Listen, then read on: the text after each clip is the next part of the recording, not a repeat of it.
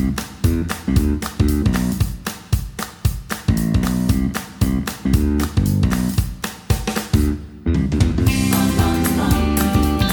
I'm Angie, and I want to welcome you to our podcast. We are the Faith Lift Sisters, for women who love Jesus and who have committed to spending time together studying the Bible and growing in friendship with each other. We love being together, and we hope that you will enjoy your time with us. Hello. Welcome back to chapter 4 of 1 Timothy. We are again going to jump into this next little passage, and there are a lot of times, well, actually, each day this week, we start with looking back at what the previous day was. It's kind of vague at the very beginning, so we have to make sure that we're referencing back, which is just something that you should do anyway. As a general practice, if you have stopped reading the Bible at a certain point, make sure that you are still recognizing the context when you go back to read it again, because, excuse me, we can very easily misconstrue things if we don't have the context. So, just good reminder, because that one, yeah. It's true. Even as you're doing this study, I mean, there's a lot of references that are out in different scriptures. Just notice where they're coming from, or notice what's happening as you're looking up these other scriptures that aren't necessarily in 1 Timothy. Yeah. And sometimes we'll take something and it's kind of standalone, but especially chapter 4 here, this is a building. We are laying foundation piece after foundation piece after foundation piece. So if you missed yesterday, either go back and listen, or make sure that you read the beginning of the chapter before you really jump into today. So we had a pastor who used to say, when you come to a verse that starts with therefore, go back and remember what it is there for. Yeah. Because it's about what came before. Yeah. So it's exactly. the same. Good. Yeah. Get it in context. Mm-hmm. Yeah. On that note, Terry, why don't you proceed with our foundational building? Okay. Verses 11 through 14. Command and teach these things. Don't let anyone look down on you because you are young, but set an example for the believers in speech, in conduct, in love, in faith, and in purity. Until I come, devote yourself to the public reading of Scripture, to preaching and to teaching. Do not neglect your gift, which was given you through prophecy when the body of elders laid their hands on you. Yeah. So what would we go back to? What are these things, right? Go back to yesterday and know about these things. These are the good teachings that he talked about yesterday. Yeah. So, all right. That's a little quick sum up of that. Next. Good job. Next, what's Timothy's big challenge here that we're talking about? I think his youth is his biggest challenge. Mm-hmm. And that seems to be, apparently that's been a problem because Paul addresses that over and over and over again. Don't let that stop you. Don't be intimidated. Don't let them disrespect you because you're young. It's always because of your youth. Mm-hmm. Do we know how old he actually was, Timothy? I don't. Oh. No. Mm-mm. He could be in his, from his 20s or his 30s is one of the commentaries I read. But when it talks about youth, someone who's young is usually someone under 29 in the culture. In the culture. So let's see, I got this. I wrote this down. Most youths are considered less responsible, more violent, sexually uncontrolled, and impetuous. And then they're not really considered an adult until after they're about 29. And many leadership positions became available only at ages 30 through 40. So there's a long history, especially in the Jewish faith, that he should not be in leadership because he's too young. He's not even mature yet. He's going to be crazy. This is really interesting because of the fact that in the Jewish culture, you were considered a man at 13. Right. But you're not considered an adult, like a trustworthy adult, until you're 30. So. And then you're dead at 45. No, I'm just kidding. Although think about that. Even now we know that the frontal lobe of the brain doesn't really even develop until you're in your late 20s, right? Right. That portion of reasoning and self-control and that piece of the brain that can control all that stuff. And in some of us, it never develops. So we need to just be honest about that fact. Yeah. But you think about in the Old Testament, like Samuel, is it Samuel, who was set aside from childhood, and the Spirit came on him, and he was strong even in his youth. He heard God speaking when he was a young man, and so God, obviously does pull people aside. John was set aside from a baby. Right. And so there's no reason that Timothy couldn't have been set aside as well for God's special purpose. Yeah, that was just a physical fact, was that he was young. But we can't forget the fact that we're not just a physical being. We're a spirit man too. And so Timothy had been taught by his mother and his grandmother and then Paul himself. He had incredible teaching and incredible mentorship. And so we're not just talking about his physical maturity. We're also talking about his spiritual maturity. So, well, and I like it that Paul reminds him, don't neglect the gift which was given you through the prophecy when the body of elders laid their hands on you. So the elders of the church thought he was worthy of ministering, and they were behind him, and they gave their approval and not just approval, but support, blessing, endorsement, blessing. Go do the work. And so I think you have to remember, that's right.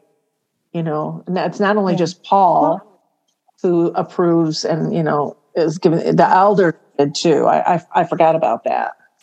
Well, and look at how this has worked for Timothy. He didn't just get sent out there all on his own with no support, no background. He's not making a ministry for himself.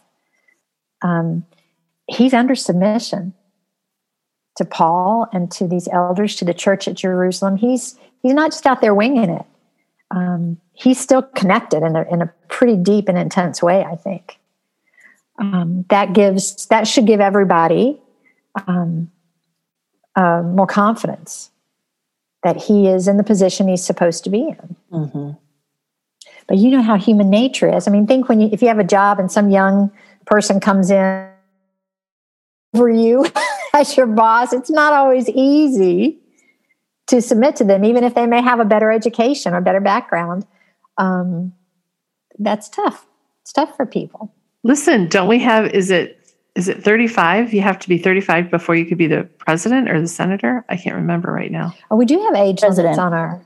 I think it's like 35. President's like 40 something. Yeah. President is? Okay, got it. Yeah. And I was like, that felt like, when I was younger, I kept thinking, you got to be an old man to do that job, And now I'm like, ooh, I'm a little nervous about this. They're just babies. I'm not sure. Yeah. Now I think we need an age limit the other way. You can't be president. That's true too. 75 or 80. I mean, goodness. Or, okay, you could be older, but you have to be able to do hopscotch. Those are just rules. Because there's counting in hopscotch and balance. It's a lot to that. So, yes. It's interesting how our perspective of age shifts and even culturally how that shifted. So I saw a thing the other day. There's like a reboot of the show Sex and the City. That's this big thing happening right now. And I never watched any of it. But the women in this reboot are this, and they're like, apparently they're living their lives and it's great and whatever, right? It's great for them in any way. I'm not endorsing anything. But anyway, so they're living their lives, and they are actually older than the Golden Girls were when the Golden Girls started. Oh my gosh. Oh, that's so the crazy. Golden Girls were like, we have to live together because we're a bunch of old women and we can't be on our own. And like, we're in our next Twilight chapter or whatever, you know? But these women in this reboot are older than those women were. So they're saying like 60 is the new 40. Yeah. Wow. Oh, that's a little scary. But just think just about the show. I'm having trouble putting all that together. Like, I don't know if I want to know about Sex in the City at 60 or no. I mean, I don't know. I don't know. And I mean, anyway, I have no idea what the even the premise is, other than the fact that they are, you know, it's the same people and they're living their lives and how they've grown. Yeah. But think about that perspective and culturally how our perspective is. And then think about what the perspective would have been of Timothy. Yeah. Because it was even a much more conservative culture than what we have. Mm-hmm. I'm sure he had people testing him just because of his age. All the time. Yeah. Yeah. So another thing that I love about this is Paul's hoping to come to Timothy, but he says, until I come, devote yourself to the public reading of Scripture, to preaching and teaching. And I'm like, public reading? And I really kind of didn't get that. But then I did a little research, and it's like, yeah, you know, Jesus, when they preached in the synagogue, they did a public reading every time. And that's how Jesus announced, basically, today, within your hearing, this is fulfilled. I am the Messiah. But also think about back in Nehemiah, when we were studying that, how Nehemiah, and before that, Ezra, they're in the same timeline. It was because the people forgot about God's word. They forgot who they were, what their their heritage, whatever. Mm-hmm. And the word of God had to be brought out, and the people heard it, and their lives were changed because they were reminded of who God was, what he had done for them, who they were in him, and what their lives should look like because of him. Yeah. Mm-hmm. And so Paul's saying the same thing can happen now if you devote yourself to public reading of the Scripture. And I'm like, I loved that. I thought that was so good. Do you remember back in Deuteronomy when they would be on opposing hillsides? I always thought that was so beautiful. And I don't know if they do any of that today, but it'd be like, oh, I would just love to be there. Let's see. Half of the nation would be on one side of the hill and half would be on the other. And they would start with reading out the blessings. And so everybody can hear it in the valley, right? And then the other side would read out the curses. This is what will happen to you if you don't follow God. It's this public reminding of your identity. Identity, that's the word. To me, it just, I don't know. There's something about that scene. It's almost like the Star Spangled Banner when we're in it's not God's word, but it's this reminding of your identity. Yeah. At an event. I mean, and it was important and there was weight on that. And you were with someone else as you got that identity. And it was beautiful, the things they would see. Just all the things. I love all the blessings. I'm not going to read all of them because there's quite a few, but just, I don't know, just like one thing, like he covered everything, your body, your storehouses, people that come in contact with you, your enemies will fall aside. I just, over and over, it's just, he kept painting this beautiful picture. And it was like, and if you don't, then you're inviting this. Yeah. Your storehouses will be empty, etc. Your enemies will conquer you and things like that. Your wombs will be empty. Yes. Yeah. And it's just this, and to me that feels like a strengthening, but it's the public reading of it. Yeah. This was done, I think, once a year on the mountainside, But Timothy has that opportunity because Jesus has come in and he has, this is every day, this is all the time, this is the Holy Spirit, right? Yeah. Do you have this opportunity to read his word, read the scriptures, to talk about God every day, publicly? Mm-hmm. And how strong would we be as a culture if that happened? Just if we started really paying attention to who we are, we could do that as Americans. And if that's not happening, we can certainly do that as Christians.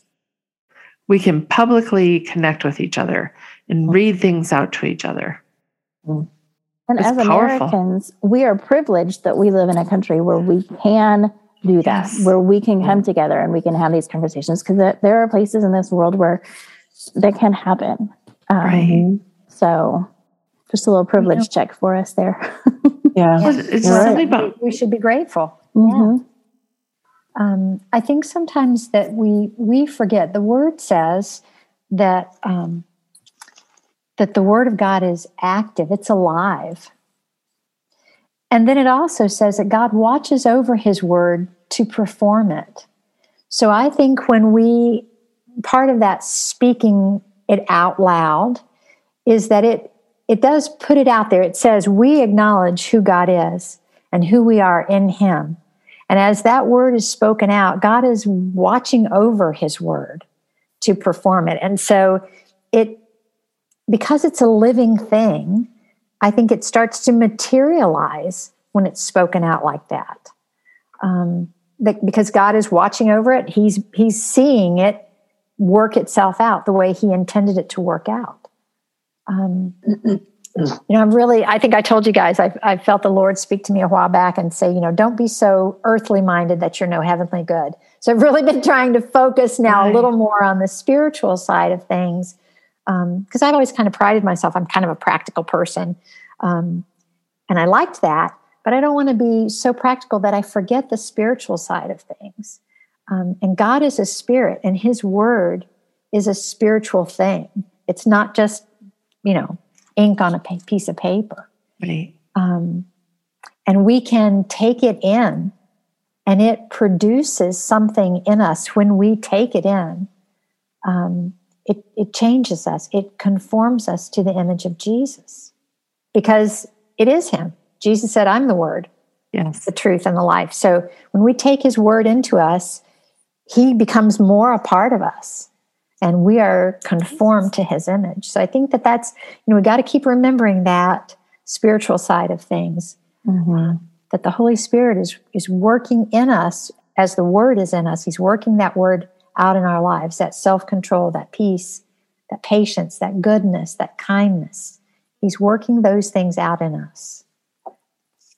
And just another part of that is we can read his word. And so that's one level of engaging with God. Then when we come into small groups, it's read out loud between us. And there's another level that God is engaging us. Then there's the teaching, right? And that is a public way of his word. And then in this podcast, as Terry's reading the word and as we're speaking about the word, there's another level of God working in us. So we have all these opportunities. Mm-hmm. Yeah. And they're all different forms of, like we talked yesterday about that exercise and the training. And those are all different forms of that. And in order to be healthy, you can't use the same muscle over and over and over again and expect to have a whole healthy body and only use that one muscle. You have to do some cross training. And so that's kind of what this is. Don't mind the pun, cross training. Anyway. That was so good. So anyway, you have to engage in all of those different ways. You can't just be like, okay, God, I'm going to sit in my house and I'm going to read your word out loud, and then it's going to work, because he is not he doesn't wave a magic wand. That's not how it works. You have to do the work, and you have to do the work with other people. It's partnership. It's relationship. So, well, just like God is three, fellowship is so important, a part of everything. We are called to be in fellowship with one another too, not just with God by ourselves. I mean, if there was nobody else around, that'd be fine. But that's not the way it is. He's put us in a body, in a family, And so we have to, we have to relate. Yeah. And sometimes it's hard to find people. I'll just be real honest. I've moved around a lot. And it is hard to find people, and it's hard to find people to connect with. And I really think over the last couple of years, even the people that you had to connect with, you're connecting with on a different way. And sometimes that is a real struggle. And if you don't have somebody and you want to go deeper and you want to make like really those big, deep connections, ask God for somebody. Yeah. And sometimes you're going to have to be bold and like call somebody up and be like, hey, listen, do you want to do this? And they may say no, but then they may say yes. But you just need to really like lean into that and ask God for somebodies who you can do life with. Yeah. So it is a good point. Yeah. Anyway. All right. Suzanne? Well, yes. Would you like to pray for us as we leave today? I would. Thank you. Jesus, thank you for these somebodies that you have given me.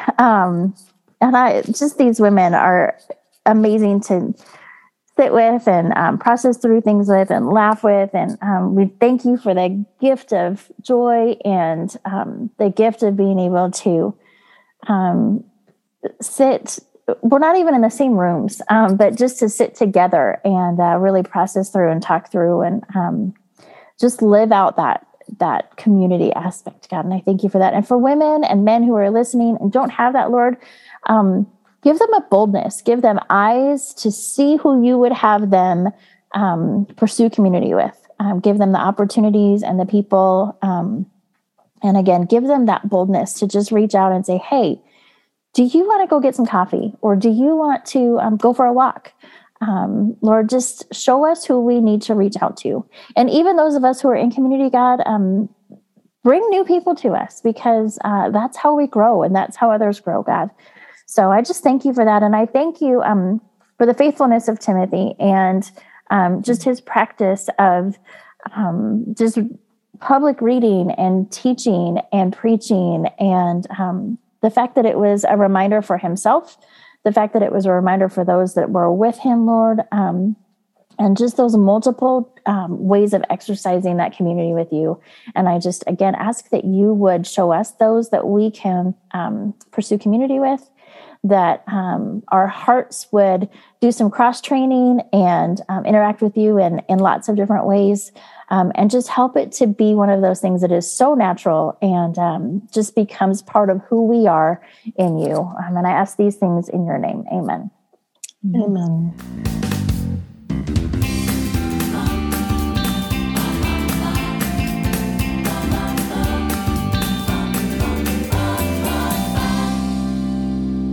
And cut.